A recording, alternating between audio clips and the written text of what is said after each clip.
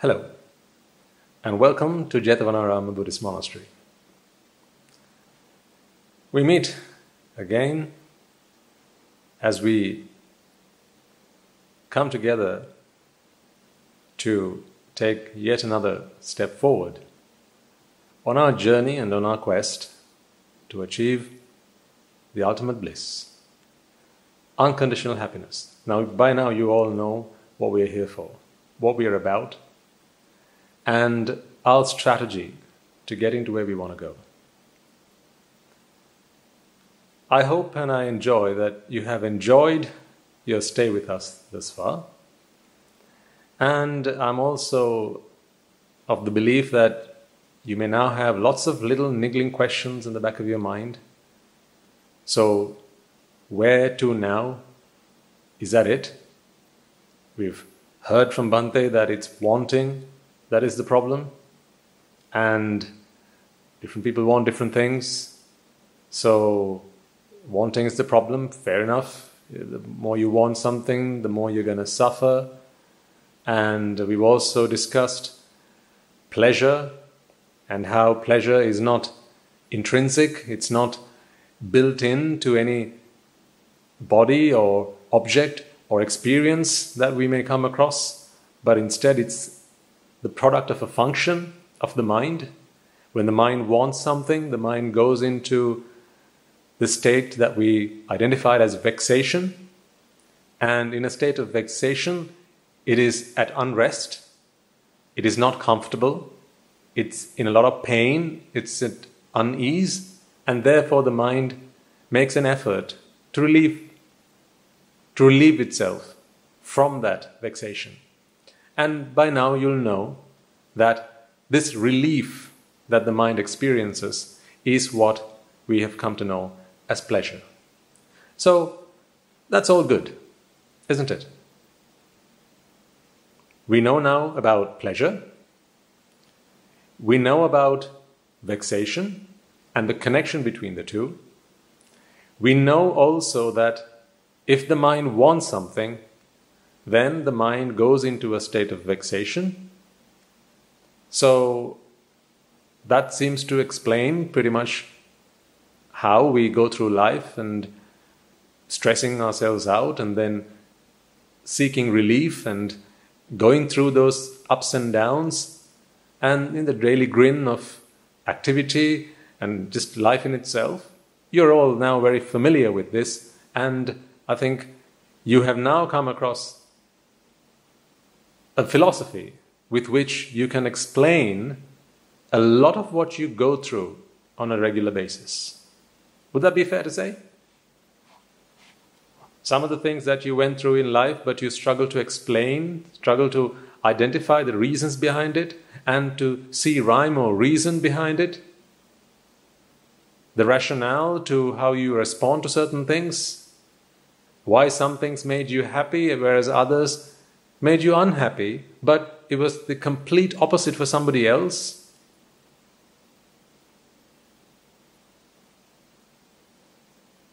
Can you now explain this? If your kid were to come up to you and ask you, Mother, why is it that I like this, but my friend likes the other? I like pink, but she likes green. Why is that? You should now be able to explain quite a lot of things that you come across in life. At the end of the day, this is the study of life. Its causes, how suffering creeps in to an otherwise peaceful and serene and happy experience. So, if you've picked up all these bits and pieces from these talks up until now, I'm sure most of you, if not all, would by now be asking the question, well, that seems to be fair enough and quite reasonable, and surely that must be the end of this series. But there's more. Others among you will be wondering, well, where to from here? We know that wanting is the problem, but is there anything that can be done about wanting? is that not a very normal thing? Isn't that just part of being human, to want things? Of course, we have by now discussed that wanting does not bring you any benefit other than suffering. We talked about how to pass an exam, your desire or your want to pass the exam has absolutely nothing to do with how much you score on your test paper. Your wanting to do something is not directly proportional to the results that you get, but instead it is directly proportional to the activity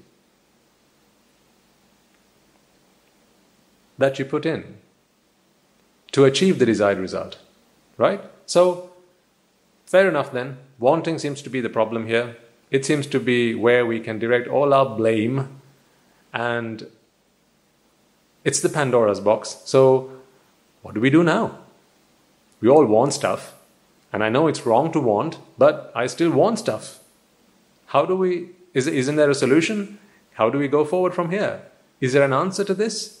Or am I just cursed with the want for things, and I just have to live my life like this, knowing that it's wrong to want, but I still want? Help. Well, that's what we are here for. That's what we're all here for, to help each other out. So today, let's bring all these things that we've discussed together and in its culmination, figure out where do we go from here. So, we know that we want stuff, we know that it's problematic, so now we better do something about it. What can we do? How do we do it? Let's find out.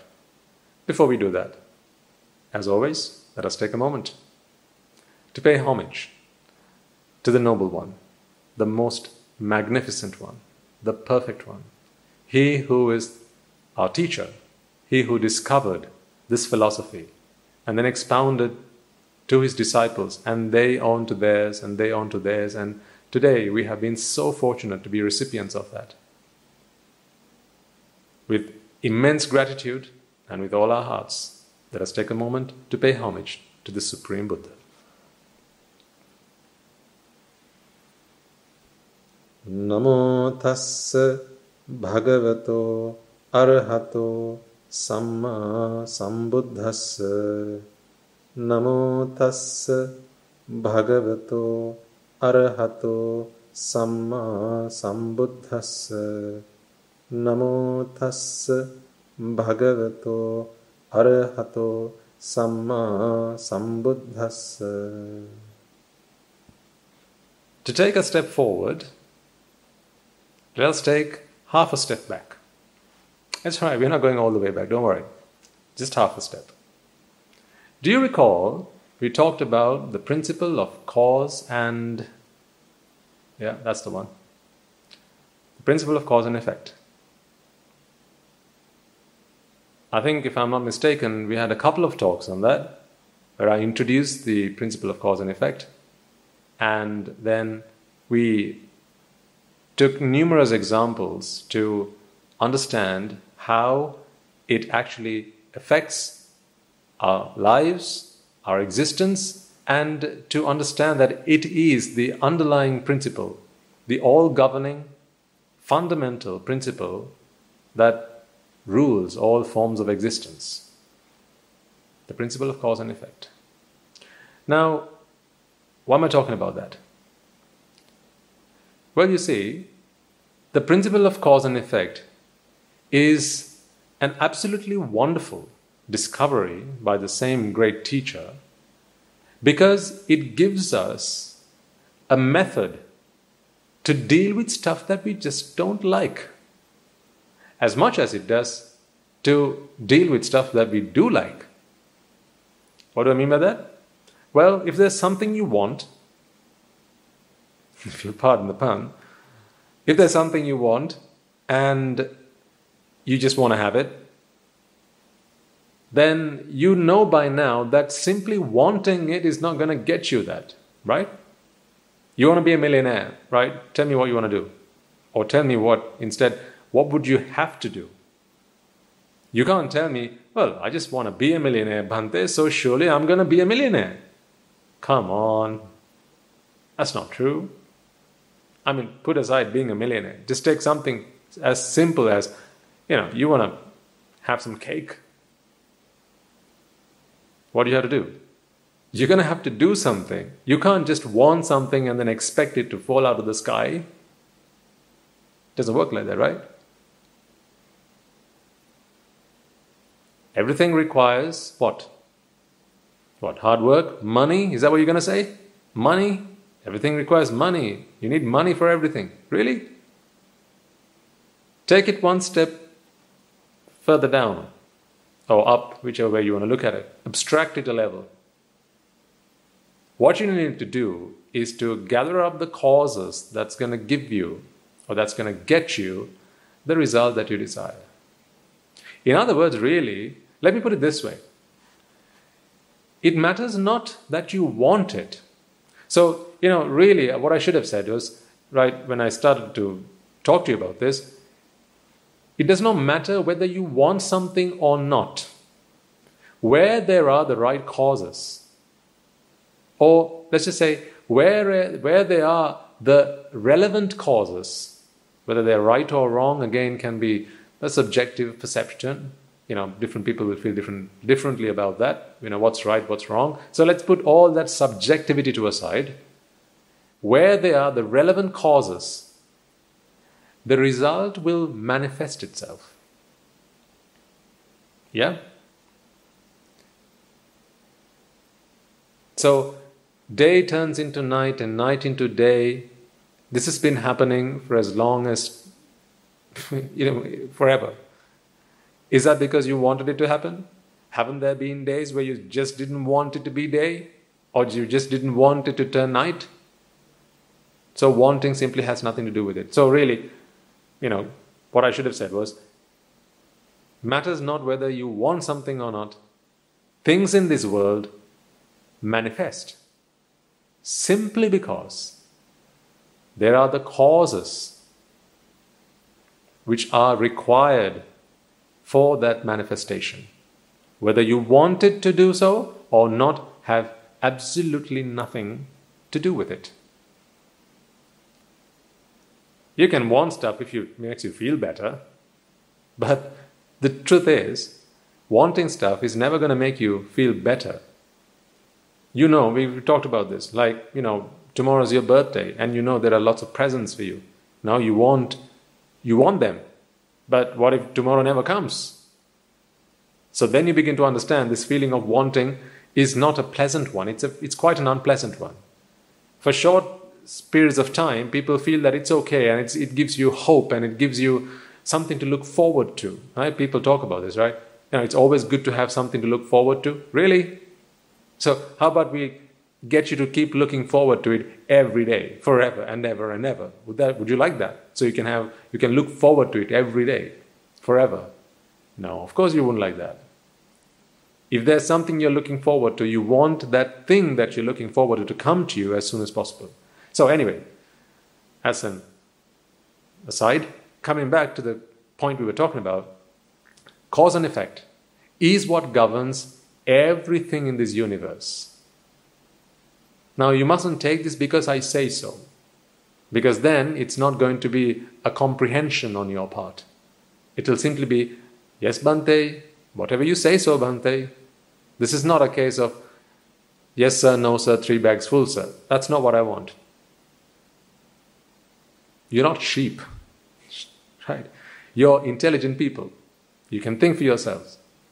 You can understand this because it makes sense to you. Not simply because it makes sense to me. I'm not looking for devotees. I'm looking for students. Students who will take their own responsibility for analyzing, contemplating, intellectually comparing and contrasting these ideas, these thoughts, so that they can become their own teacher at some point. So I want you to become independent. Now you'll say, Bhante, did you just say you want something? All right, you got me. But that is the truth though. I want you to become independent so that you don't have to keep coming to these talks or lectures or sermons every day.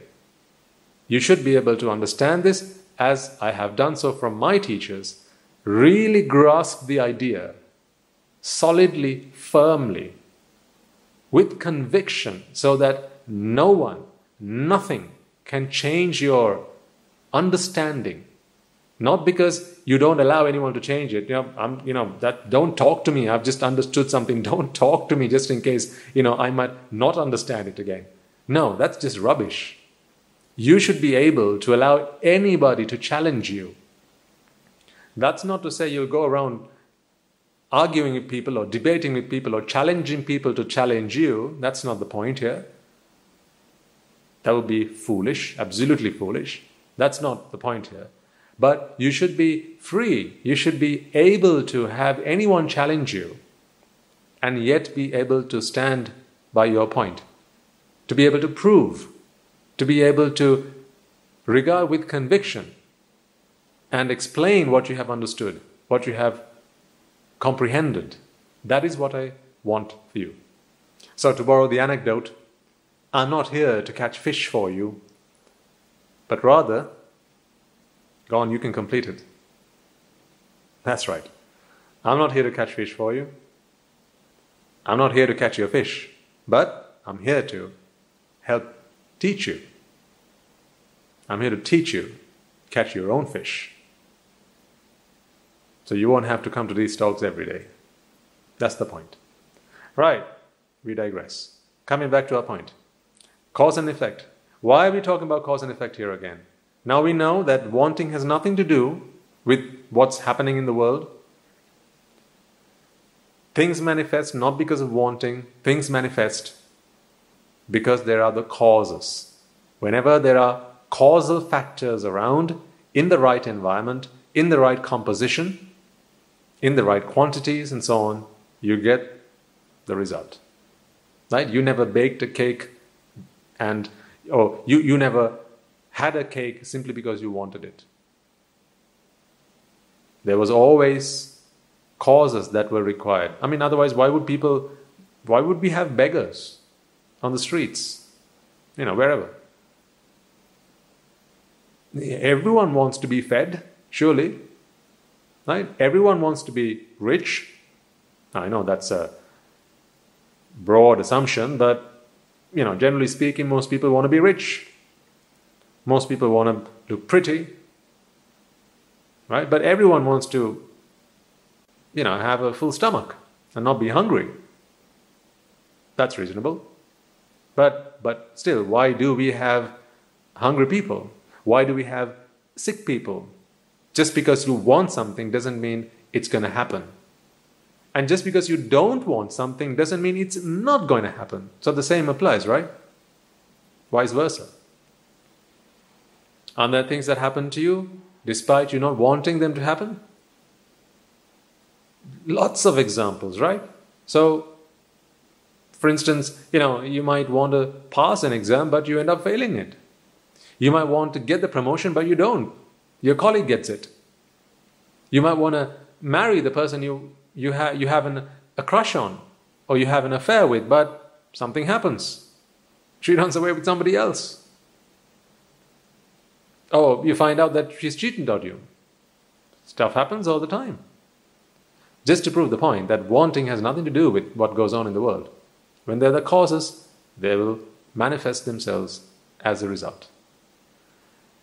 So again, I ask the question, what is the connection to this and wanting? In fact, it's probably you asking me the question. Bhante, come on.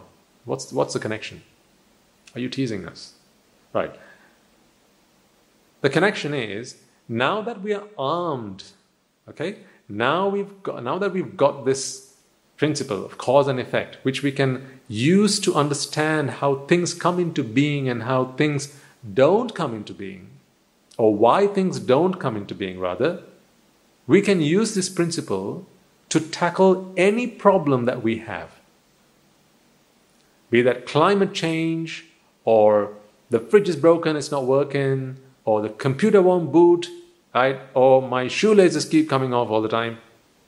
I've got a bad stomachache, whatever the problem is, if you've got the principle of cause and effect, you've got yourselves the methodology that can be used and applied into an infinite number of contexts.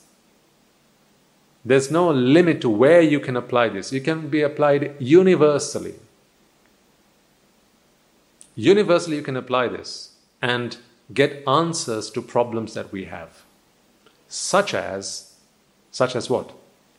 Such as, exactly, such as the problem of wanting. See, isn't wanting something that manifests?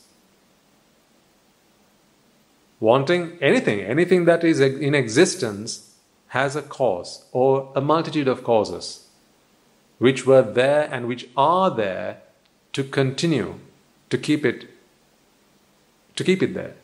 So, to further explain that, if the causes weren't there in the first place, you wouldn't have the effect.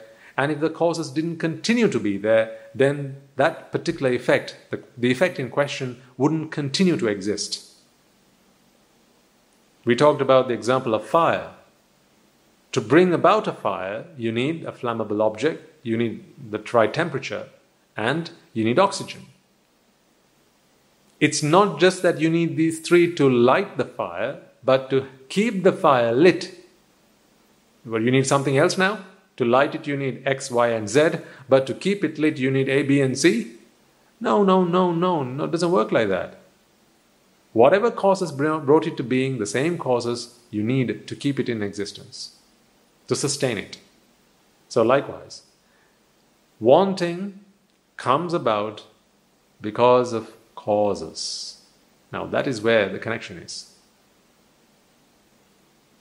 This vexation that we feel in our minds, folks, is based in causes. There are causes that bring that about. So, if we can identify those causes, then we can choose to do something about it. Because until and unless you know those causes, well, there's nothing you can do about it, right? Now, go back to when you hadn't listened to these talks. When you wanted something, what did you do? Weren't there times where, you were stuck between a rock and a hard place? Times where you really wanted something, but it was just not appropriate to go and get it for yourself? Or it was not appropriate to ask? And then what did you have to do? Inside it was a mental battle, wasn't it? A moral battle. Should I not? I need it, or rather, I want it. I really want it, but I can't ask. It's not good. It's not right. It's bad. It's foul. It's a violation of everything that is right in this world. I shouldn't be asking for something like this. I shouldn't be wanting something like this. I'm sure, there'll be people among you. Most people would have had terrible times with these moral, mental battles, these tumultuous situations in your minds. Ask yourself, have you not had such situations? Take this into the lab of life. In your lab of life,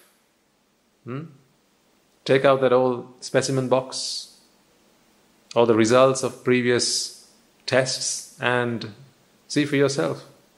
Times where you might have failed. I'm sure there must have been times where it was not the right thing to do, but you just wanted it and you just went for it. Oh, how much you regret that now, right? Why is life full of so many regrets? Because you just didn't know what to do when you wanted it, and you shouldn't have wanted it. Isn't that the reason? Isn't that why today you regret some of the things that were said, that some of the things that were done? And also some of the things that you wanted to do, but you couldn't pick up the courage to go and do it because there were two wants that were in battle. You wanted to save face and you wanted to ask at the same time. One of the two won. Whichever one won, it was on behalf of the other you regretted later. So, if there are lots of regrets in life, however many or few they may be, if you just go back into those situations in life, just go jog down memory lane, most of the time, virtually all the time, right? I can't think of why there would be one where this was not the situation, but let's just say most of the time, right? There would have been something you wanted, but you didn't know what to do about it. In other words, it was not right for you to ask for it. It was not right for you to reach for it. It was not right for you to grab it. It was not right for you to snatch it. Remember? Obviously, I don't know any of the examples or situations in which you found yourself, but, nonetheless, the point stands right. The point is true, right? All of us would have had those situations. So, we felt so vulnerable in those situations. We felt so helpless in those situations. Didn't know what to do. Didn't know where to turn to or who to go ask for help. Because even asking for help with something like that, whatever that might have been, it was just not the done thing. What would they think of you? To go and ask something like that?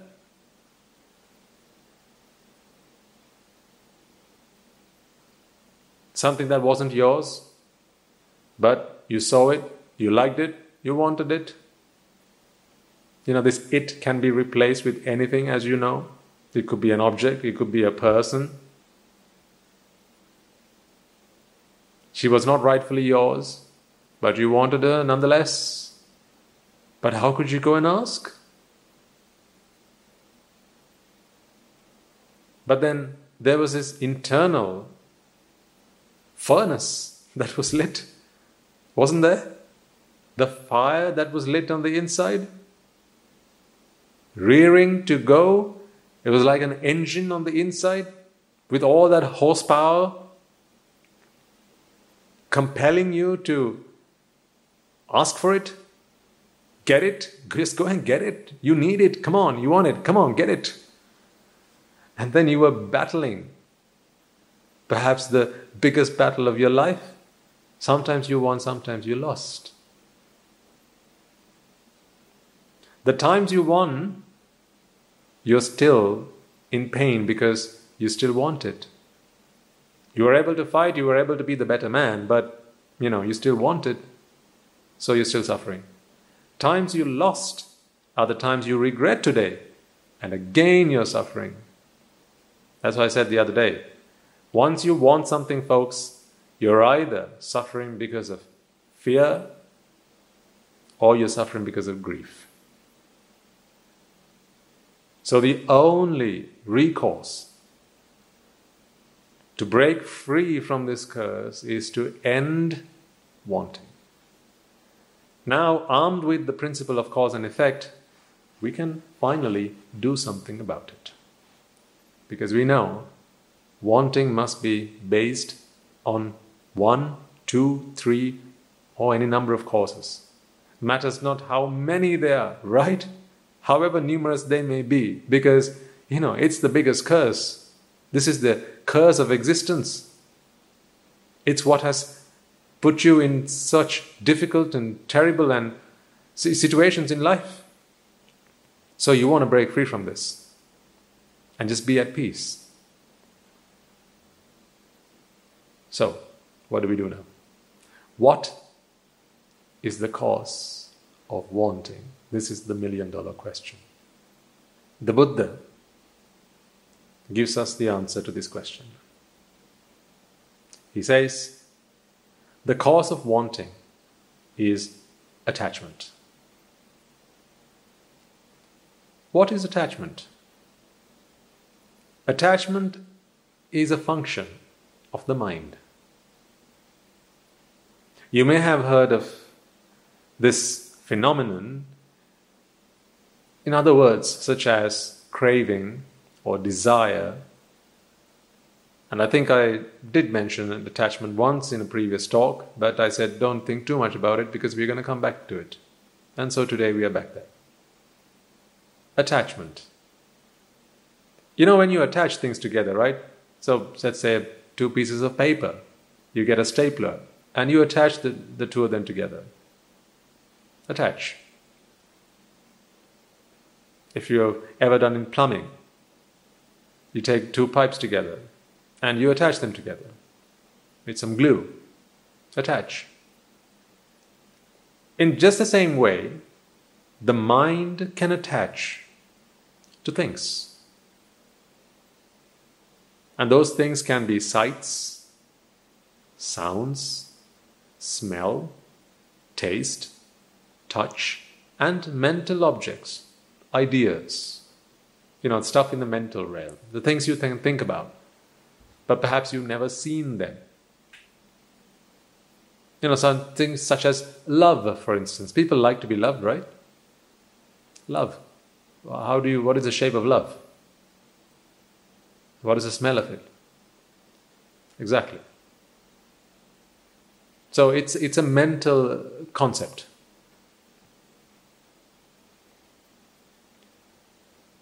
So you get the idea that the mind can attach to stuff. Worldly things. The mind can attach to things. Now, of course, the mind doesn't attach to the physical things. So, you know, let's say, for instance, this fan here. The mind cannot attach to this, but there's a mental impression of this. Because it's all, you know, this doesn't go anywhere. So the mind cannot sort of wind itself around this. Clearly, that's obvious. This does not even reach the eye, let alone the mind. It's light that is reflected from this object that reaches the eye. So, let alone this object itself, not even light reaches the mind. But it's an electrical impulse. So, an impulse, a mental impression of the things that we see, we hear, we smell, we taste, touch in the outside world, a mental impression leaves its residue in the mind. So that mental impression is what the mind can attach to. So simply, you know, the fact that you can see something, for instance, this again. You know, your eyes can only see sight. But the fact that you're seeing this fan means your mind is at work. Because you know fully well, and you don't need to do a PhD in science for this, or psychology or physiology or anything like that to understand that the eye does not see this fan. The eye only picks up, it's only sensitive to light. The rods and cones on the back of your eye, on your retina, will only pick up light of different frequencies. And therefore some are receptive to black and white images, whereas the others are receptive to color. Again, frequencies.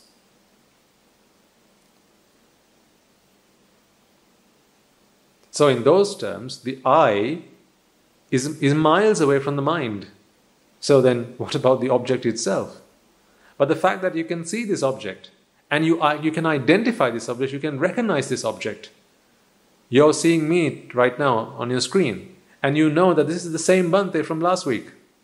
It's not changed a bit.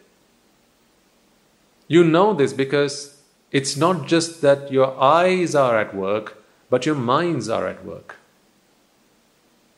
So the light rays, the light waves that are emitted from your screen reach your eyes and then are converted into an electrical signal, which is then conveyed to your brain, and the brain then drops a mental impression on the mind. We don't need to get too technical about this because it's not the technical detail that we need to be interested in. Understanding that is not going to help us rid the mind of wanting. The wanting will still be there. This is simply for us to make sense of what's really going on. So we just need to understand the basics. So now we know that the mind can attach itself to mental impressions of the things you see, the sounds you hear, the smells you can inhale, the tastes that your tongue can sense, and of course the physical sensations. And ultimately the mind itself has a bank of, I suppose, memories and also new ideas and thoughts. So not every mental impression is a memory. You can have new ideas, new concepts, new thoughts. We'll talk about, perhaps one day, maybe we'll talk about how those things come into being. But, I always emphasize we mustn't make this an academic piece of work or a bit of research, because then we fail the test. Buddhist philosophy is not to study the workings of the mind, the body, and the cosmos. That is not what Buddhist philosophy is for. Its ultimate goal is just one thing and one thing alone. Remember, it's the Buddha's guide to understanding the world around us, understanding the universe, understanding the mind and the body. No. Surely that's not the class you signed up for. You subscribe to this channel, you subscribe to this playlist or whatever, because you saw the title, Buddha's Guide to Happiness. So, I'll only be explaining and talking about stuff that have direct correlation to that ultimate goal. So, there will be some things that I will not go into a great deal of detail, because it is not all that helpful for us to understand how we can get from where we are to our ultimate goal of happiness. Because, here's the thing. All your life you have struggled to find happiness, right? You admitted this. Rhetorically, I asked you the question and you admitted this, although I couldn't hear you or I couldn't see you put your hands up. But the fact that you have remained with us so far means you've admitted it, right? You've done so many things in your life, in your 20, 30, 40, 50, 60, 70, 80, 90, maybe even going around 100 years of your existence on this planet, looking for happiness, and you failed miserably.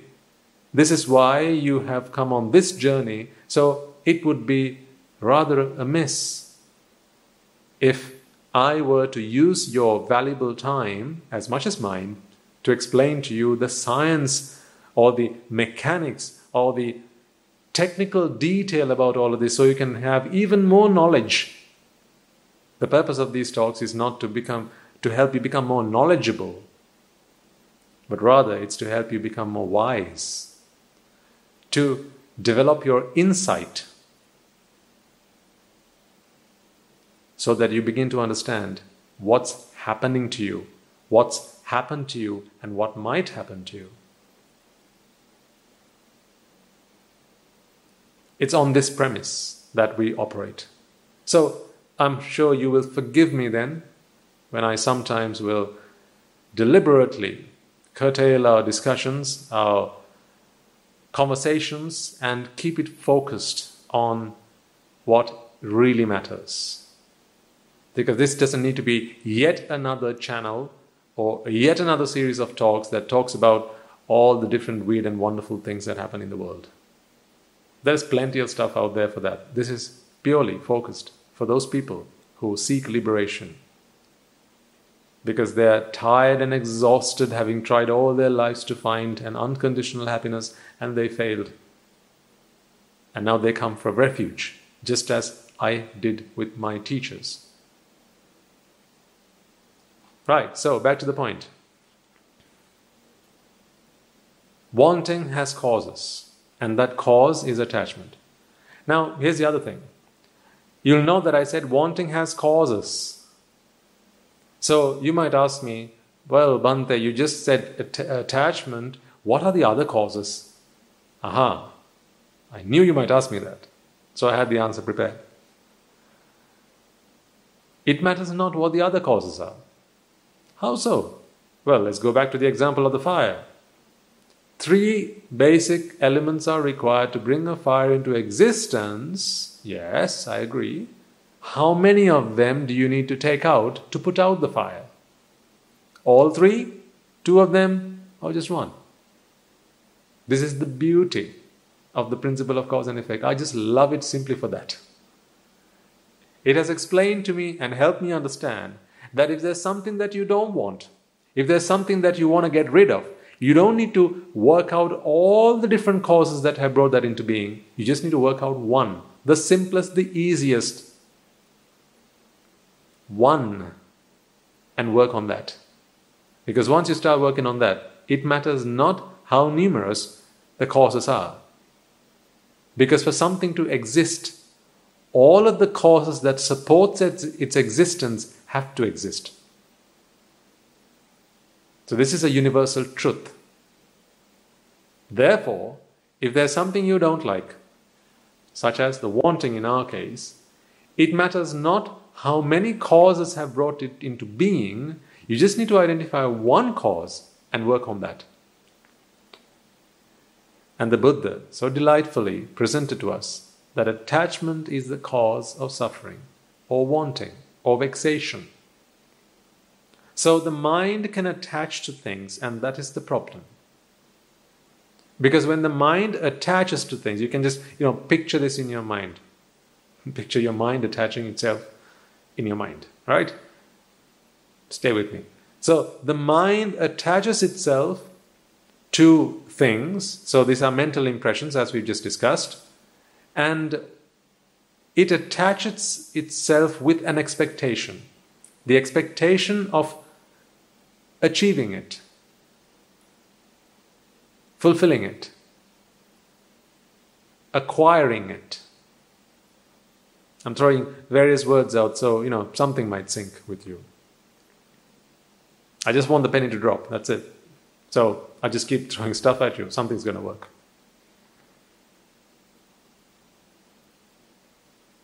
Right? So the mind is capable of attaching itself to mental impressions, and when it does, it does with the expectation of being able to experience it. Let me repeat that. The mind is capable of attaching itself to mental impressions, right? And when it does so, it does it with the expectation of being able to experience it. Otherwise, why would it attach? I mean, it's not like it's jobless. I just attach. The mind just attaches for no reason. It doesn't work like that. No, there's always reasons. There are always reasons. Why? There are always causes. It's one and the same. Without any cause, there's never going to be a result. Nothing's going to happen that is not based in causes. That's why everything that has a beginning has an end. Only things which don't have a beginning don't have an end. And there are no such things. Well, except for one. We'll come to that later. Oh, here's another teaser, Bhante. Well, those are some of the perks of being a teacher. But I promise you, it's all right. When the time will come, I will share all that with you. Everything that has a beginning has an end, and everything that has a beginning is based in causes. That is why it has an end. It is not that the end can be predetermined or prestated by a specific date or a point in time, but instead you need to define it through the dispersion of the causes that brought it to being. So when those causes disperse, when they fall apart, that's when it ceases to be. So it's not like, in 2025 or in 20,632. This is not a point in time. It's not like at 3:25 in the afternoon. It's not about that. When does something cease to exist? There's no point giving a time and a date for it. Really. That's just our way of explaining, or it's just our way of trying to put all things that happen in the universe into some sort of order so that we can better understand them. Time is an illusion, and we've done a separate talk on this. So you're welcome to go back and just have a rummage through the other talks on this channel, and you'll find one there. about how time is an illusion. So I'm not going to talk about that here, but please feel free to go back and watch that if you're interested. Wanting has its causes, maybe one, maybe two, maybe many, matters not, because we know there's one of them. The one that we know about is attachment. And because we know that attachment is a cause, or is the cause, so if we only know one, well, we might as well just say it is the cause, right? It is the cause. We don't know of any others. I mean, you might, I don't, but matters not. Let's just keep it simple. So, detachment is the cause of wanting, and therefore, if we can do something about attachment, then wanting ceases. Who says so? Of course, you know this. The principle of cause and effect says so. I mean, it's the same principle that we use to identify the cause of wanting, or at least understand that if we want to rid the mind of wanting, we just need to go and find out what its causes are. And then once you found its cause, what do you now need to do if you want to rid that cause? And if you identified that cause, now what do you need to do if you want to find out the cause of that cause? You can just keep on going like this until you come to the root cause. Once you get to the root cause, if you can eradicate the root cause, then everything that has spun up, that has spawned from that root cause, will disintegrate, cease to exist, will fall apart.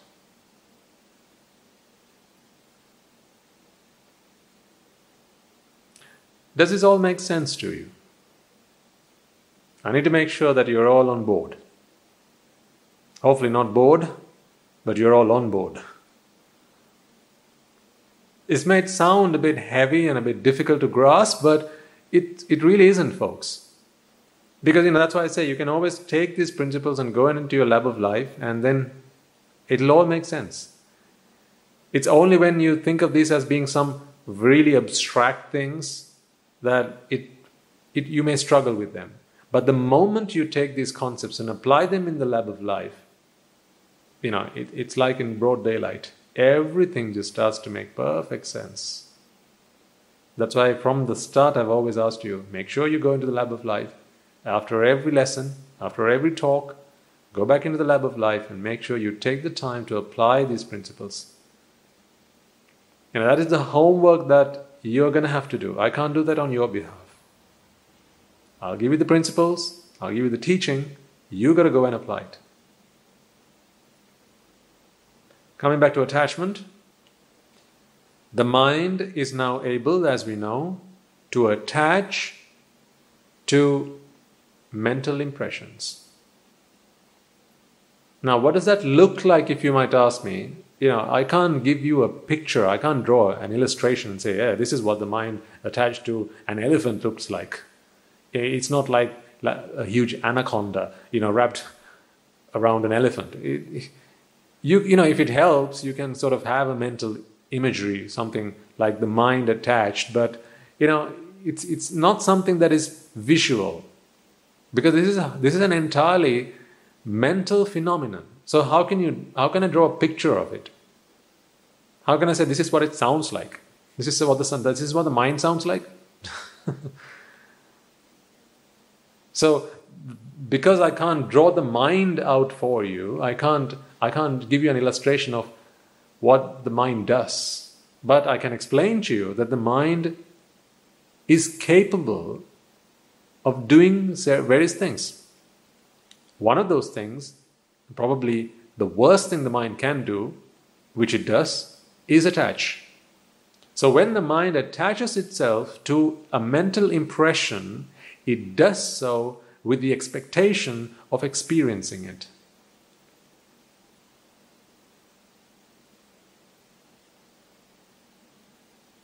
So like we stated right at the start, use these principles, use these ideas and concepts to help understand life. Think about the last time you wanted an ice cream. How did that work? It was not your tongue that wanted it, right?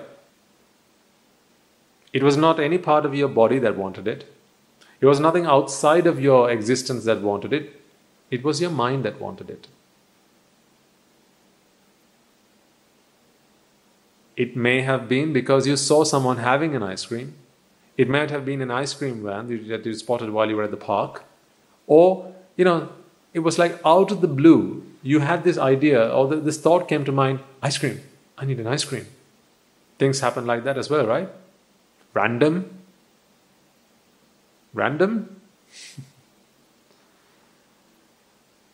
Now that doesn't make sense, does it? When we've just explained that everything in this world, everything that comes into existence is based in causes, and everything can be explained through cause and effect. Where's the place for random? How can you explain random? There's another talk on that. Again, go and have a rummage of the old talks on this channel and you'll find one there about random. How we've explained. You'll be able to listen to through diagrams and various illustrations that I've used on a whiteboard to explain to you how random works and whether there is such a thing as random. Anyhow, when you want an ice cream, what happens? The mind is attached to the mental impression of an ice cream. Now, you recall from last week, folks, that it's not that you're always thinking about an ice cream. Where someone had put forward a very intelligent and very useful question, very helpful question even, about why is it that when you listen to a piece of music you've never heard before, you feel like it's pleasurable, or you feel pleasure. And we talked about this last week. So we went into a lot of detail last week and talked about this. If you missed that, I suggest you go back and listen to it. But, so it's not like always we're thinking about ice cream. The mental impression of an ice cream surfaces in our minds with the mind already attached to it. So it's almost like those mental impressions are suppressed and they only surface one at a time. So at times it's ice cream, other times it's a chicken biryani, other times it's going to the park, other times it's the Niagara Falls, it could be flying a jet, it could be canoeing, it could be a nice glass of wine, it could be a cold beer on a warm day, whatever.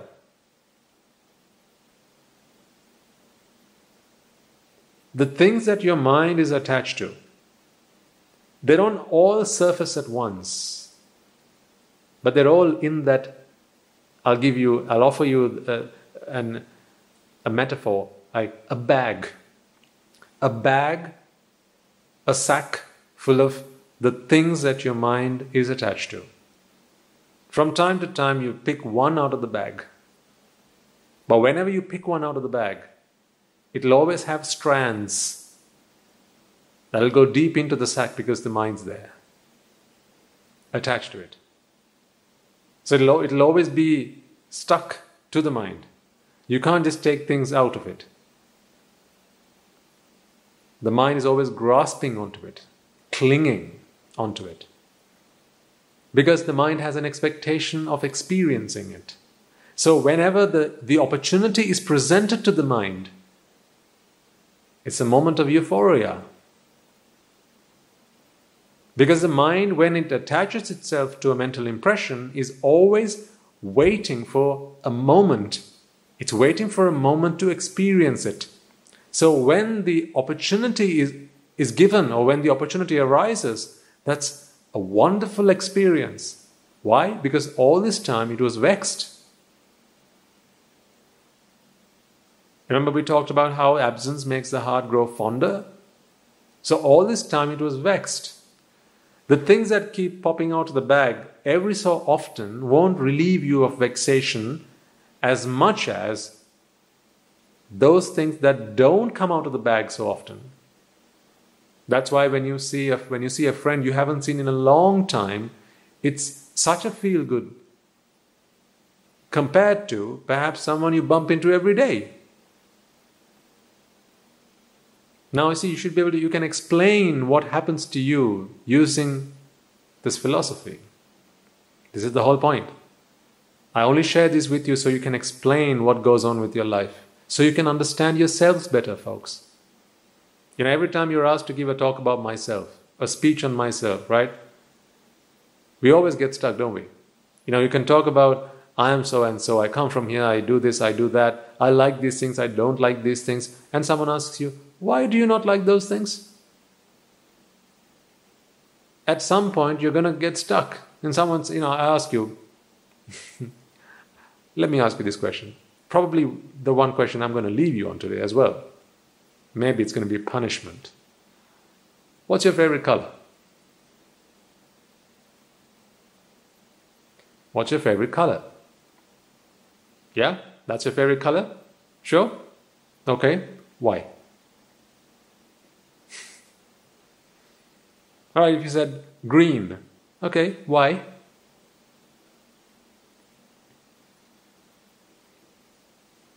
Why is green your favorite color? You'll say, well, because the trees are green. Okay, so the trees are green. The ocean is blue. So why isn't blue your favorite color? The sky is blue. The ground is brown. Why isn't brown your favorite color? Your hair's black or auburn. Why isn't that your favorite color? Just because trees are green, your favorite color is green? No, it's because trees are just such lovely things, aren't they? They give us oxygen and they take all the carbon dioxide and they give us food. It's just trees that are so good. What about the rain? What about fire? What about water? What about the air? And all these things. I mean, what about your mother? So why do you say that green is your favorite color? How do you explain it? What is the rationale behind it? And then if you're saying that, well, because trees are these wonderful things, and that's why green is my favorite color, then everyone else whose favorite color is not green are mad, don't you think so? Where trees are such wonderful things, they're the best things that have ever spun up on this planet, right? Surely everyone should consider green as their favorite color. Anyone who thinks otherwise should be hung, don't you think so? It's madness, isn't it?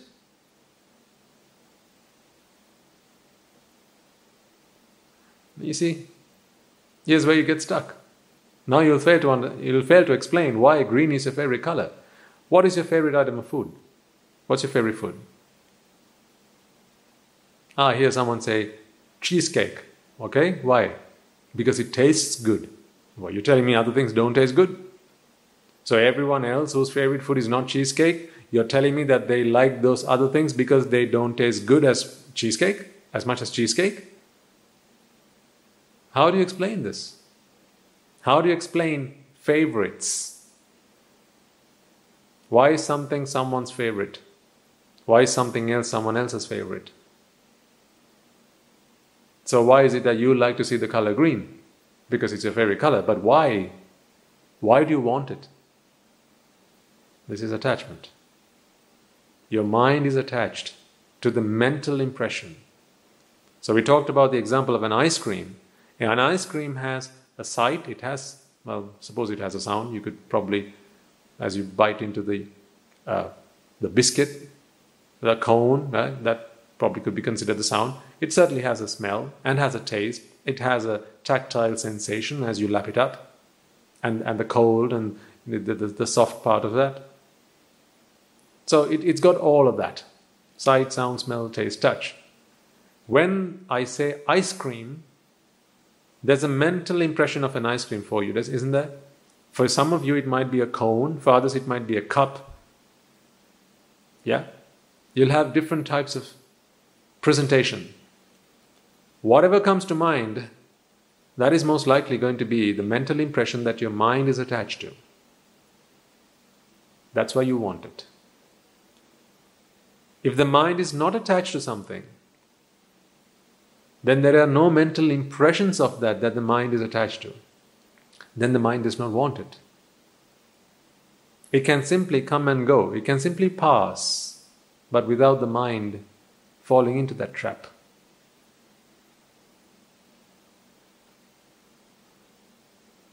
There's lots more we need to talk about this, and we will do so step by step. We are not rushed with any of this, right? So we'll take our time. But hopefully today, I have been able to explain to you that wanting is based in causes. There are reasons, there are causes why wanting comes into being. And we can apply knowing the principle of cause and effect into this situation, into this problem. And we know then, if we can rid the mind of the cause that brings wanting into play, into effect, then we can rid wanting. So we don't even need to touch wanting. You don't even need to worry about wanting. Just find out what its cause is. Deal with that guy. And then the effect will be sorted. That's the best thing about it as well. You don't even need to touch wanting. You don't need to understand wanting. You only need to understand wanting in as far as understanding the cause of it. Once you've identified the cause, you can leave the result alone, because deal with the cause and the result will be dealt with. That's the way it works. Thanks to the principle of cause and effect, which was discovered and taught to us by none other. That is why He is the perfect one. That is why He is the most magnificent one. That is why He is the most noble one. And it is His mercy through which today we are able to grasp these ideas, we are able to discuss them so freely and so openly, and understand it to this depth, this level of detail, and really use these concepts to figure out how we operate, why we do the things we do, why do we feel the way we do, why do we think, act and work in the way we do, and really understand ourselves. We've always talked about myself, given speeches, but never really understood why we are the way we are. We've said who we are. We've said what we do. But when asked the question, why are we the way we are? We've always failed. Because we never could figure out, why do we want the things we want? Because we never understood, we never saw, we never realized that there's a cause behind all this wanting. And that cause is attachment. I know by now you'll be asking this question, and I'm sure you'll be wondering, can I please ring Bhante and just give him this question so he can relieve me of my vexation? Oh well, the whole series is about that, so don't worry, we are on the right track. But I know what your next question is. What about attachment then, Bhante? How can we deal with attachment so that wanting can be dealt with? Well, we'll come to that, don't worry. One step at a time. One step at a time. So, with that promise, I will leave you for today. Before we do so, let us take a moment to pay our gratitude and to pass on, transfer the merits that we have all acquired to each and every one, every soul who've done their part to help us be here, to understand the Dhamma, to comprehend it, to discuss it, to deliver it in this method. There are so many people whose efforts is the result that you are witnessing right now. This is not just me by myself doing these talks. There are lots of people involved with this. There's someone who's setting up the camera. There's someone who's setting up the microphone, who's setting up this place so that I can come and do the talk. There's someone who's going to edit these talks and make them available to be posted online. Someone who's going to share them out with you, and someone who's probably informed you about these talks, just as you would with your friends. If you've introduced these talks to someone else, then just in the same way, someone did that for you. So there are lots of people, lots of wonderful people who've helped us to get where we are today. And this is our chance, this is our moment to transfer our merits to them. This is us saying our grace. Okay, let us take a moment then to transfer the merits we have all acquired by making offerings to the infinite virtues of the Noble Triple Gem, chanting Pirit, listening to the Dhamma, and engaging in various meritorious deeds today. First and foremost, let us remind ourselves how incredibly fortunate we are to be in receipt of the Lord Buddha's teaching, and with immense gratitude let us transfer these merits to the bhikkhus and bhikkhunis, upasakas and upasikas, who since time immemorial have protected and preserved the sublime teachings of the Buddha and passed it down through the generations of the noble lineage in the form of the Tripitaka, which is thankfully available to us today to study, understand and comprehend the Dhamma. Let us also transfer the merits we have acquired to all members of the Mahasangha present throughout the world, including the chief prelates of all of the chapters, who have dedicated their lives to the noble path and have committed themselves towards the betterment of all sentient beings. Let us not forget that among them are the monks and nuns resident in your local temples and nunneries, who have always been by your side through thick and thin, come rain or shine. Let us also transfer these merits to our teachers and all other monks resident at this monastery, as well as all the anagarikas and anagarikas attached to the monastery.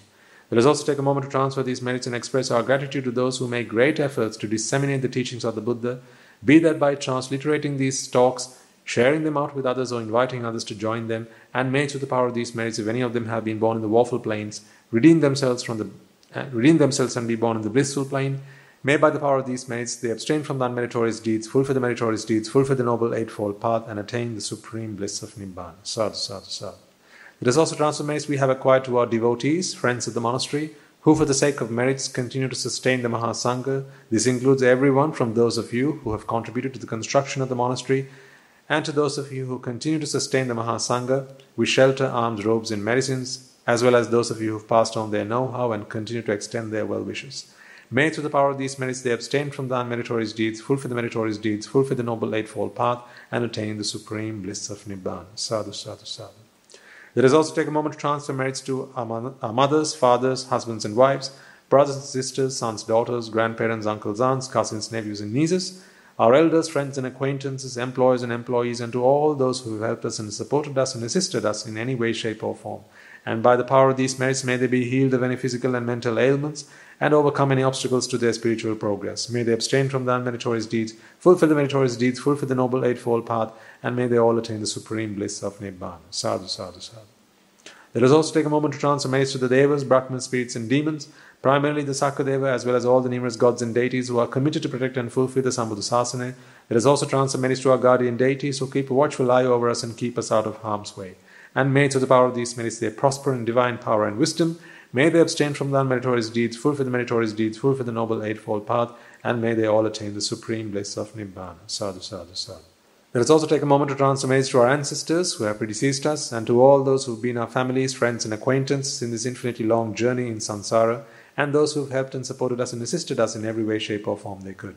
Let us also transfer merits to the members of the armed forces as well as the police force who have sacrificed their lives to protect the peace and harmony of our nations, and may all those who lost their lives in the wars, be their friend or foe, rejoice in the merits that we have acquired today. Let us also transfer merits to all those who have lost their lives in the natural calamities such as the tsunamis and earthquakes, landslides and pandemics, including the most recent and prevailing one, reminding ourselves that among them will be those who have been friends and family to us in this long journey in samsara. Let us take a moment to transfer merits to them, and may through the power of these merits, if any of them have been born in the woeful plains, redeem themselves and be born in the blissful plane. May they abstain from the unmeritorious deeds, fulfill the meritorious deeds, fulfill the noble eightfold path, and may they all attain the supreme bliss of Nibbana. Sadhu, sadhu, sadhu. And finally, let us all resolve that may through the power and blessings of all the merits we have acquired throughout the day, we be able to witness the advent of many hundreds of thousands of arahants on this blessed land. And finally, may through the power of all the merits we have acquired today, you and I, and everyone who's helped make this program a success, become an arahat Mahanse, an arahat Mehenin Mahanse, in this very life itself and in the era of the Gautama Supreme Buddha itself. Sadhu, sadhu, sadhu. And on that note, we will conclude today's talk. Looking forward to speaking to you again next week. May the blessings of the Noble Triple Gem be with you all.